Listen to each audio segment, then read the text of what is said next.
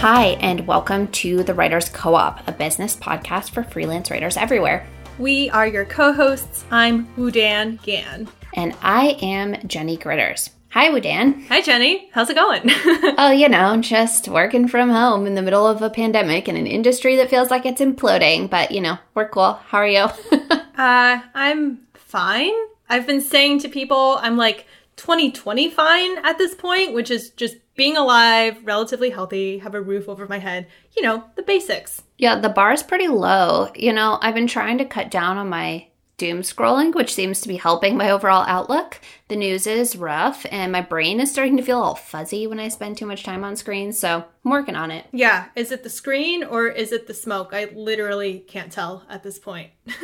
We're going to say both. So tell me, how are you handling this lack of travel? I've been thinking about you because I know travel is a huge part of your business model, and the long-term nature of this pandemic obviously makes travel really, really difficult. Yeah, thanks for asking. I mean, if I can be honest, I would say not traveling for work right now is making me really unhappy. My brain is used to constantly feeling inspired by being able to go to new places, which is such a privileged perspective. But without travel, every story assignment I take on feels the same in a way, right? Like I do it at home, I do it at my desk, on my phone. It's getting hard for me to feel excited. I'm sure nobody wants to hear it from me or either of us, but honestly, I'd rather keep it real on here. Yeah, I would definitely rather keep it real because, this work isn't always fulfilling. I go through these periods of freelancing, and then I go through these periods of what am I doing? Well, this is a bad choice. It goes up and down, I think, and especially now that down feels like it's lasting for longer. So, I know we've talked a lot about pivoting and finding new creative options. I talk to my coaching clients a lot about that, but where have you landed with the shape of your business during this pandemic? To prevent my business from completely collapsing, I've been more likely to take on longer term projects rather than one-off assignments. This is so strange for me when I've been like, I'm a freelancer in my own world. I'd rather, be signed on to a project for a month or 2 months, right? Like that commitment gives me a sense of stability. And I've also added some new institutional and copywriting clients during this time. Yeah, my workload is pivoting too, which in some ways I think is good, and then in some ways is frustrating. Overall, it's just sort of weird. I think there's a big grieving process throughout all of this, at least for me. And a lot of my coaching clients have been saying it's really hard to be ambitious right now with the new confines.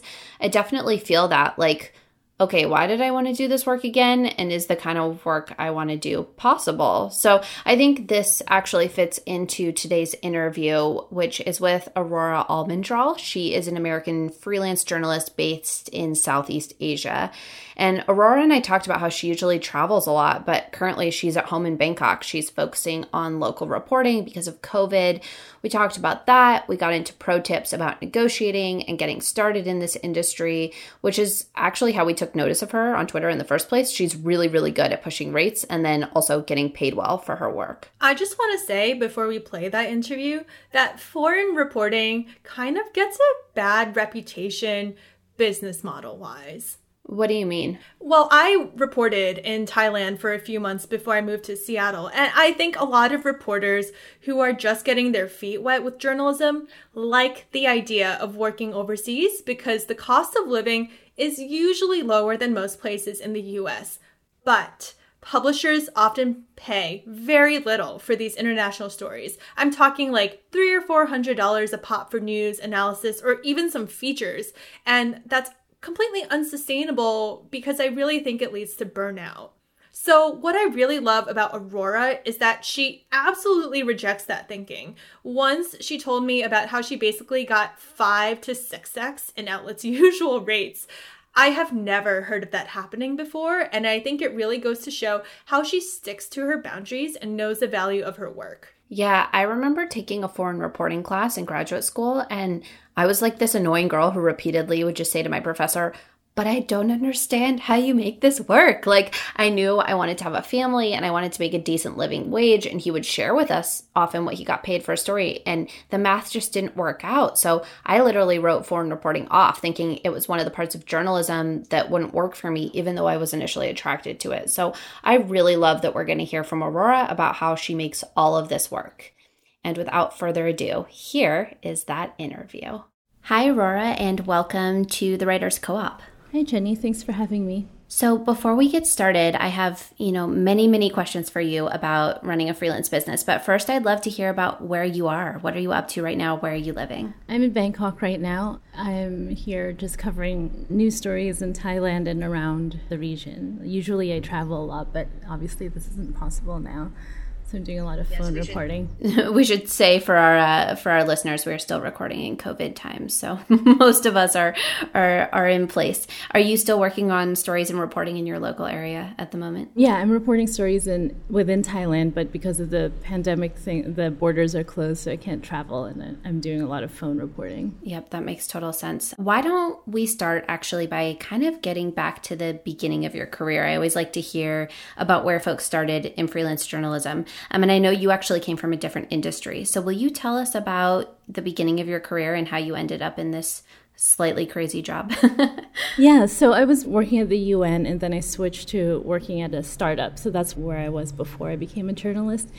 Neither of the jobs felt like a particularly good fit. And at some point, I had a Fulbright, and I was living in Morocco with a woman who became a journalist after that. And she was working for an organization that was training immigrants to become journalists. So I applied, and this organization is called Feet in Two Worlds, trained me up in radio journalism and journalism in general, and set me up with two of my first clients.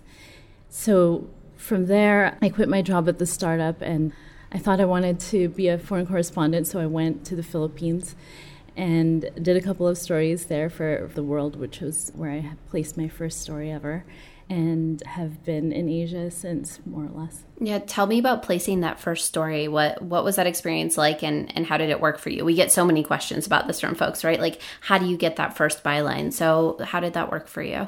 It was through the fellowship program, and they had a relationship with a couple of radio programs, including The World. So they kind of facilitated the whole thing. So I was really lucky that way. I don't know that I definitely wouldn't have done radio, and I don't know if I would have been able to place a story, my first story in a national program on my own. I doubt it. Yeah, that's a great first byline. How did things go after that? Once you were done with the fellowship, how did you decide to continue, doing this on a freelance basis rather than jumping into full-time jobs? Well, so this fellowship really held my hand for quite some time. I was affiliated with them for a while, and for 6 months I was covering immigration in New York for them and their radio partners. And then even after I moved to the Philippines to sort of test it out to be a foreign correspondent, they still helped me in my stories. If I was nervous about something, if I didn't know how to do something, I could call them up. Like, there was this enormous typhoon that came into the Philippines in the first few months that I was there. And I reached out to NPR asking them if I could file a news spot. And they accepted, to my incredible surprise. And so the first thing I did was call up the people in the fellowship and said, I don't know what a news spot is. NPR just took one. What do I do? And they said, this is what you do. Start off with the words in Manila, and then just write what's happening. And so it really facilitated, did exactly what it was meant to do, which was to help immigrant journalists enter journalism. And for at least 2 years, I could still call on them. I still depend on them on some level to help when I needed to. It was a mentorship program in a way. Yeah, it's amazing. Fellowships, I think, can really serve as huge stepping stones for early career journalists, especially. Why didn't you tell me about kind of how your business brain was working at the beginning of this? I think a lot of us sort of end up a year or two into freelancing and think, oh God, I'm actually running a business. So were you thinking about that at the beginning? And did you have any sort of idea about what you needed your finances to look like, or, what you wanted your business to be shaped as? Not really. For the most part, in the beginning, I was just kind of excited to get these assignments, but it also becomes immediately clear that you need money in order to operate. the idea behind this podcast, and something that I really appreciate that you guys do, is the transparency about finances. And at the time when I first started, the fellowship was helping with placing my stories, and I was getting good outlets that way. But it obviously wasn't enough to make money. And so I was doing some copy editing for random corporations that made more money. And I was doing some of that remotely. So by the time I was in the Philippines, I was still making money doing copy editing. And at the time, my partner was a corporate lawyer, which is frankly just the biggest reason why I even considered going into such an uncertain job, is because there's a lot of financial stability that comes from being with somebody who makes a good living in that way. Yeah, absolutely. Yeah, Dan and I talk about that a lot, right? Like, we both have partners who bring us stable incomes, and it makes a huge difference, I think, in order to, especially when you're jumping into this. So thank you for telling us that you had that. Yeah, it's an important part of the picture. Yeah. And so in the beginning, when I was kind of just awed by the whole industry and just wanted to get my stories out there and to do as much work as possible, I definitely depended on that. And then when I started making my own money and, thinking more in terms of paying for things myself and no longer depending on him, and eventually we did break up, then I had more concrete needs. It wasn't even a strategy. In the beginning, you're working for so little money that you just need to be able to pay rent and eat and pay your bills and things like that. And so I think that there wasn't a lot of strategy there. But I was reading books from like the Harvard Business Review with titles like How to Make Good Decisions and things like that, because I did know that this was a business and that I had to run it in that way. And because I had the experience with working for a startup before becoming a journalist, it was immensely important in helping me think of the job as something that had to generate income and how to be entrepreneurial. I was chasing a lot of new outlets all the time. Like, each one had to pay me more than the last, is essentially how I made a decision when to move on from one outlet to the next. Yeah, I mean, just this entrepreneurial mindset where everyone is telling you no, and you believe that you can do it, so you just keep moving forward despite available evidence in a way. Yeah, it's a good industry. Yeah, a good industry for people who want to prove other people wrong, right? That's what I always think. Like, tell me about that strategy of wanting to make more at each place. Like, when did you know it was time to move on or pitch somewhere new and up that pay structure just a little bit? I mean, I was doing it constantly in the beginning. In the first couple of years, I was looking for new clients all the time and just cold emailing them, sending my links and what have you. I mean, after that typhoon that I mentioned earlier, that I had a regular reporting gig with a Urban Affairs magazine, which paid a monthly stipend, which also helped. It wasn't much, but at least I had that monthly stability early on. And if something paid $200, I learned, I think, within one story that just wasn't going to be worth the effort, right? Most of the stories that I write, the vast majority are ones that require me to go out and report, and it's just not enough to be paid $200. So I think I did that once, realized it wasn't going to work, and pushed on to other outlets. Yeah, that makes total sense to me. Dan and I talk a lot about like thinking about estimating how many hours a project is going to take and then using that to figure out, am I getting paid enough? I'm curious, bring us to the now, now that you've been doing this for a while, what does your business model look like now? How much are you making and what projects do you have in the mix? Yeah, so this is about my 7th year of being a journalist, and I've been freelance the whole time. I've been doing this for 7 years, and from about 2016 up to now, I make about between $50,000 to $60,000 a year, and I would say 95% journalism or reporting, and maybe once a year I'll take on a project with a foundation or an NGO if it's well paid, but for the most part, it's almost all journalism. Yeah, and you said you haven't looked for new clients in a little while. Tell me about that. Do you have sort of a bucket of stable clients that give you enough of those monthly gigs that you're not looking, or how do you decide if it's maybe time to go looking? One of sort of the key decisions that I made early on in my career, even though I said that I was looking for new clients all the time, once I found one, I stayed with them for a long time, long enough that you develop relationship with the editor, that they give you bigger and bigger projects, they have more trust in you. And I think that that's a big part of what has worked for me, is being able to develop long relationships with specific outlets and specific editors. There's just much more room for upward movement and bigger projects and growth that way. So I'm on retainer with one outlet and have been since 2016, which pays my sort of everyday costs. And then the rest of them, I have maybe 3 or 4 others that are constant, that are regular clients. And then every once in a while, there will be an incoming request from a new outlet. They'll ask me if I'm interested in writing for them. And then if I have the time and if their pay is sufficient, if they're paying enough for what they're asking for, then I'll take it on. Yeah, that makes sense. I mean, it's great that you have that one that pays rent and things. I think, my business changed once I hit the sort of threshold of, okay, now I have enough to pay rent, right? Like then my decisions become a little bit more complex about what to take on. So tell us about how you determine rates. I mean, are you thinking about per word? Are you thinking about per hour? Like what plays in your head when you're choosing whether you're going to say yes or no to that assignment that comes into your inbox? Rates are sort of determined so differently by different outlets, and they vary wildly. Something that they can ask for the same amount of thing, and one outlet will offer something less than $1,000, which in general for me is not, that's kind of a baseline rate that I don't normally go below. And others will offer 10 times that for roughly the same thing.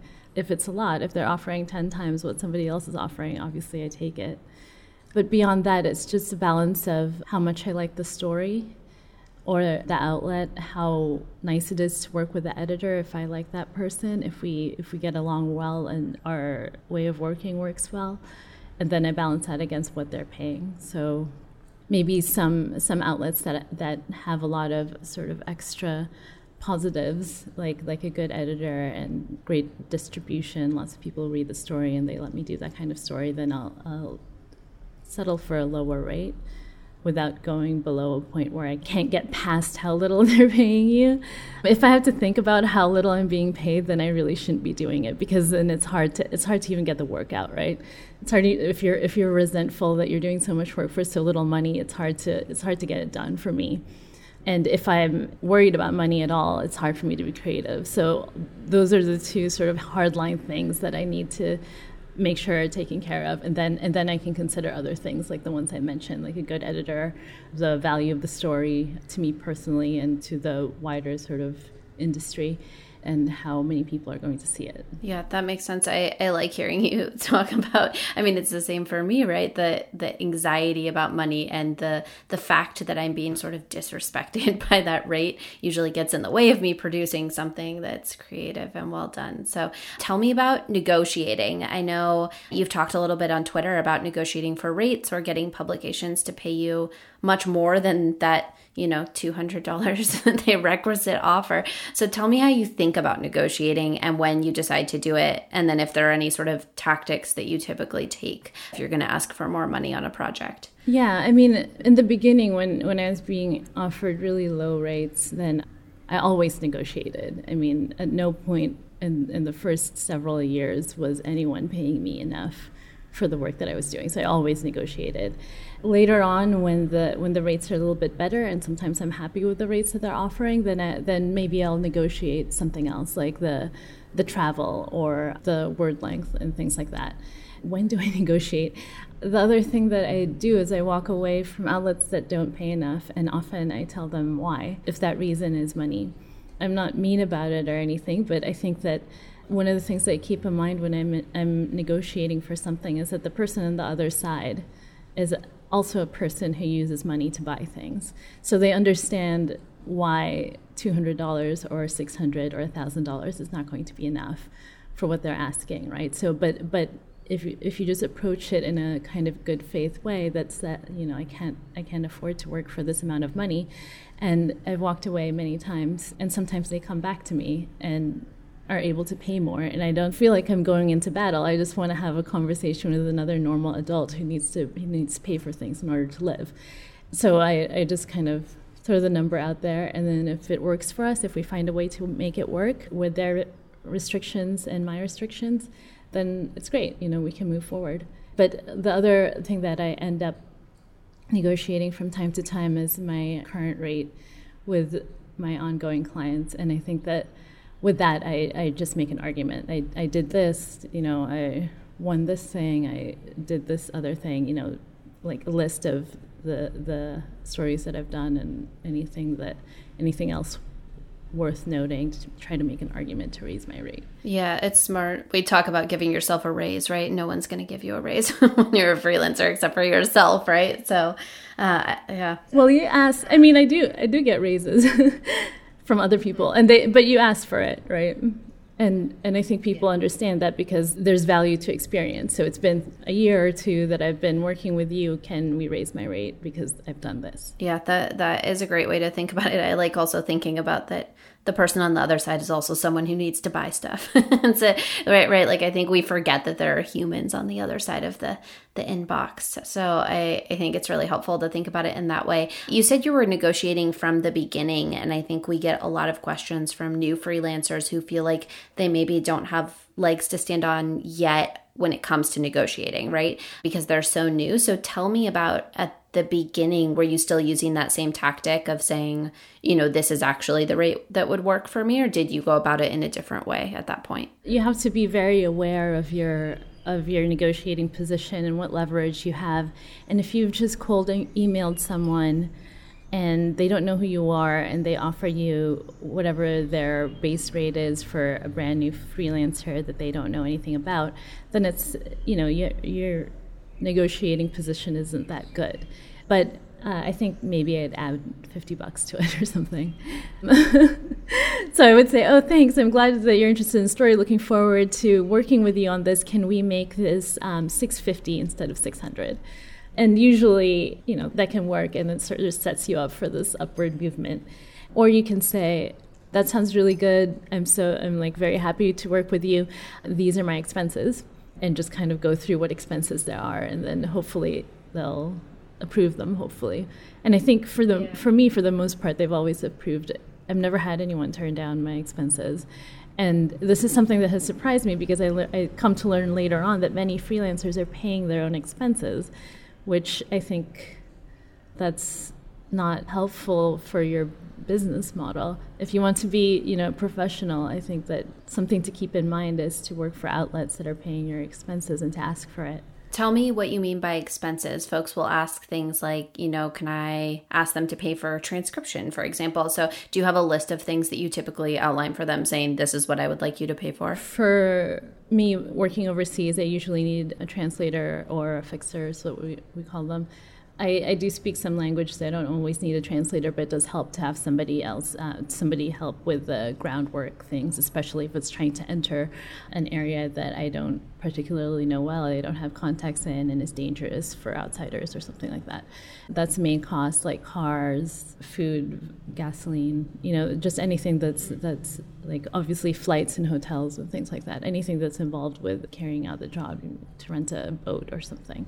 Yeah, that's really good to remember. I think that's something people often don't factor into the overall price of their work, right? Which is super smart that you think that way. Sometimes those expenses exceed my rate, so I wouldn't be able to do them without backing. Yeah, it's smart, I think. I want to take a little sidestep because I know you mentioned that you did some copy editing and that you also sometimes will do occasional projects for NGOs. Will you tell me a little bit about kind of that non-journalistic work and how you decide if you're going to do that, how it sort of pairs with your other work, and then maybe how it also compares to the other work in terms of payment? Yeah, I mean, I always, I think I've done 3 or something in the last 4 years.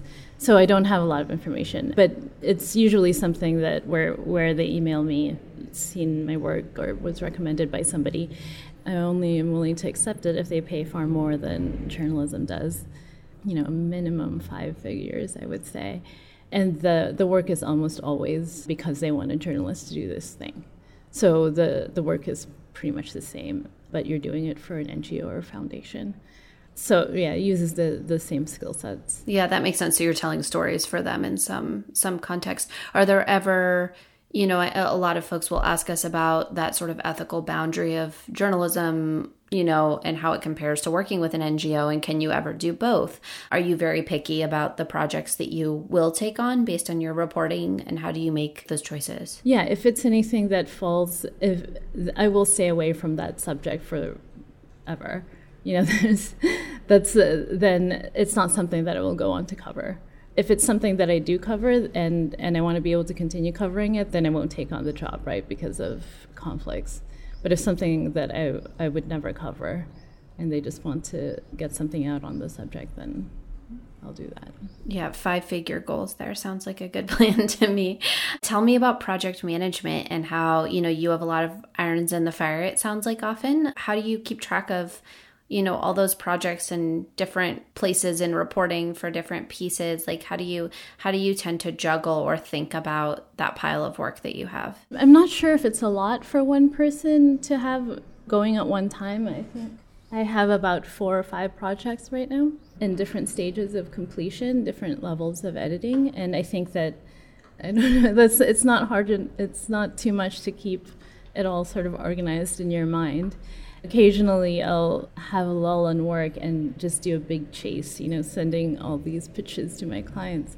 And then, unfortunately, they'll all come through at the same moment or something like that. And then you have a really large pile of work. And I think you just have to do it. You just have to pull the hours and do it. I don't know that there's not really a secret to that, for me at least.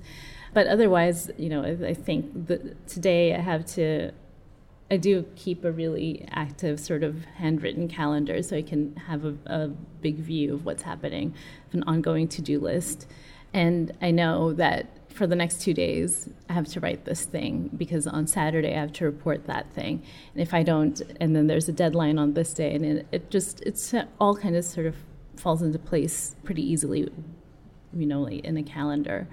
And then there's also, I cover news, so sometimes they're just things that take precedence because it's a news issue and you have to get it out really quickly, and the other things are features and maybe can wait a little bit. Yeah, I do the same thing where I map out kind of, okay, if this thing needs to be due to edits on this day, then the reporting's this day, right? I sort of back up the steps a little bit, so I make sure I'm getting them all done. I'm also a big fan of handwriting for whatever reason. It's like better for my brain. It does not help me to have everything online. I need the big picture view. I need to see it all kind of next to each other. Yeah, I'm the same way. Well, we're rounding out on time, but one thing I want to hear from you is sort of your thoughts on why you think it's important for freelancers to think of themselves as businesses, and then maybe one business decision that you've made that you think was paramount to building a career in this way. If you're a freelancer and you don't think of yourself as a business, then it's hard to make the right decisions to make enough money to be able to have the kind of sustained career that I think we all want, or at least I want. My goal is to be doing this for as long as possible and getting better and better stories, and thinking of the work that I do relative to the money that I make that facilitates that. It helps me make decisions on how to move forward. And I think that the best business decision I made was to value myself and my own work. And as soon as I started doing that and demanding reasonable rates, or asking for reasonable rates, then other people started valuing me. And the rates that I was offered off the bat, even before I started negotiating, became higher, because I was a professional person who's doing this for a living. And I think that there was just a different level between that and someone who's kind of scrapping by and perhaps not taking this seriously as a job. And I think that shows in the work that you produce and the way that you deal with people and in the final outcome of the stories that you put out. Yeah, tell me about how you got to that place. People always ask me that, right? Like, how do you get to the point of deciding that you're valuable enough? Is it just a decision you make one day, or is it personal work, or was there something else that sort of flipped a switch for you to be able to feel like you owned this as a career? I'm definitely the kind of person who thinks that nothing I produce is good enough and it doesn't really live up to my own expectations, which I think it happens to a lot of writers and a lot of journalists. But I also knew that, judging from sort of outside information and the outlets that I was publishing in, that there was already value in my work. And I saw other people, other freelancers, photographers in particular, are much better with valuing their work because they have a stricter pay structure in photojournalism, right? And so that helped me kind of think of how to have that kind of, I don't know. I honestly, I did learn a lot from photojournalists who do a lot of the things that I've taken on now, which is making sure that they're being paid an industry standard, that they're getting paid expenses, and photojournalists are usually paid by day.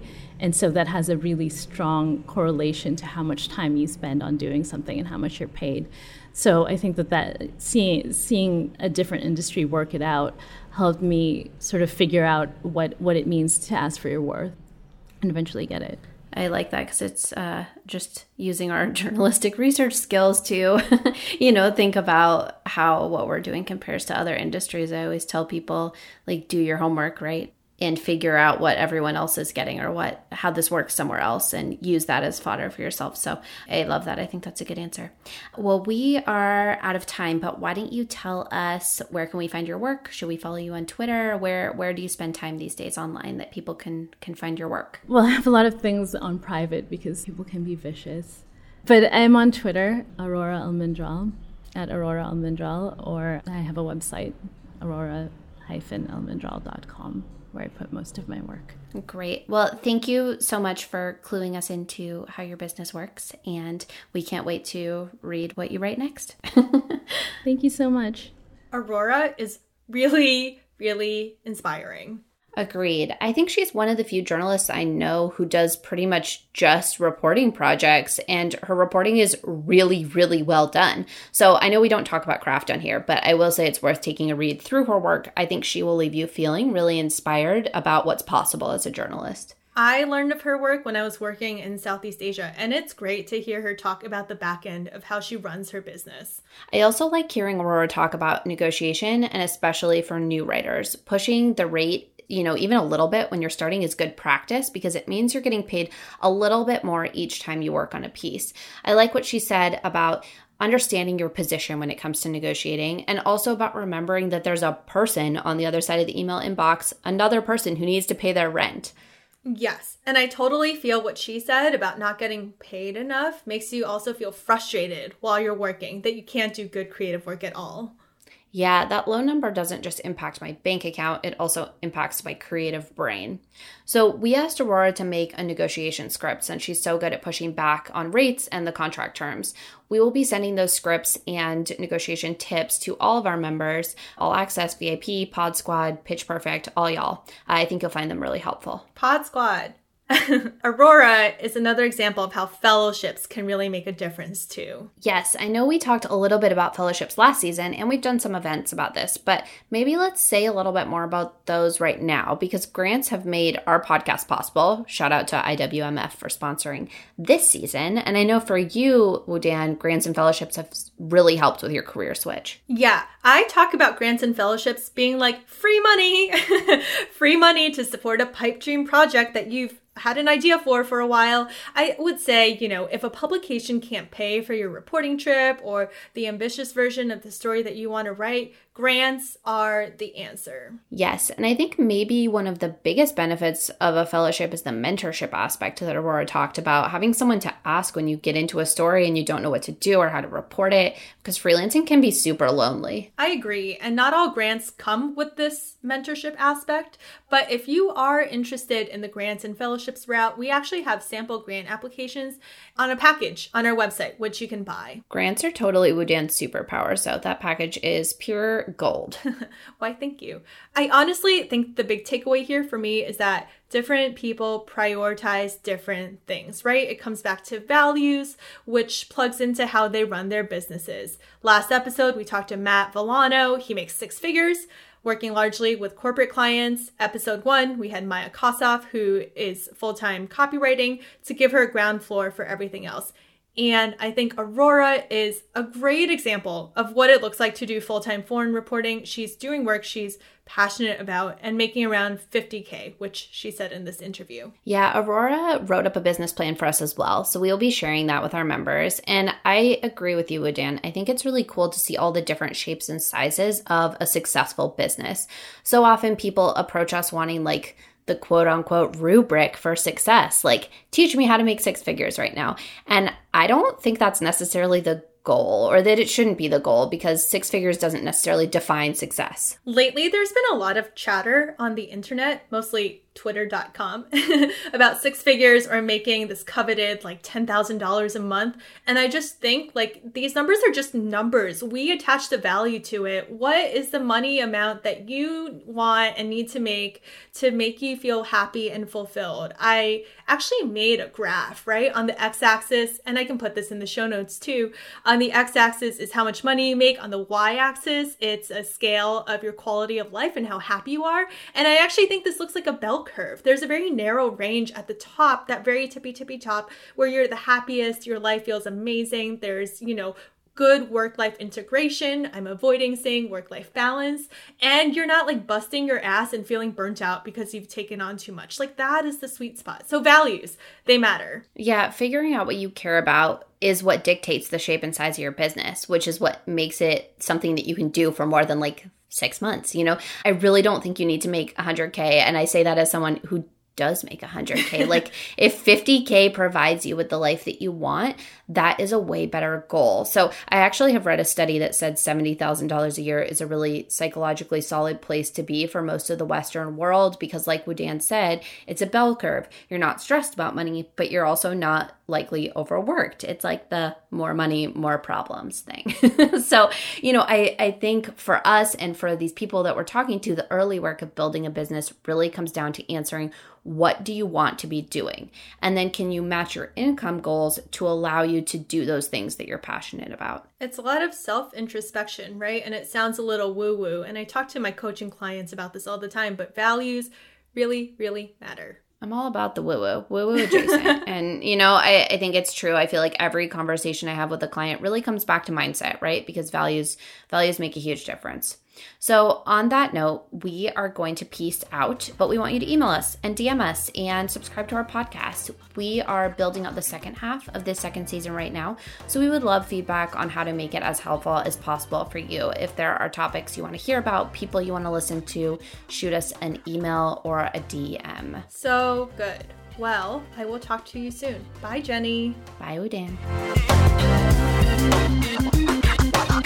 Season 2 of the Writers Co-op is made possible by a grant from the International Women's Media Foundation. Susan Vallet is our editor, and Jen Monier handles research, admin, and more as our producer. The Writers Co-op is hosted by me, Woo-Dan Yan, and Jenny Gritters.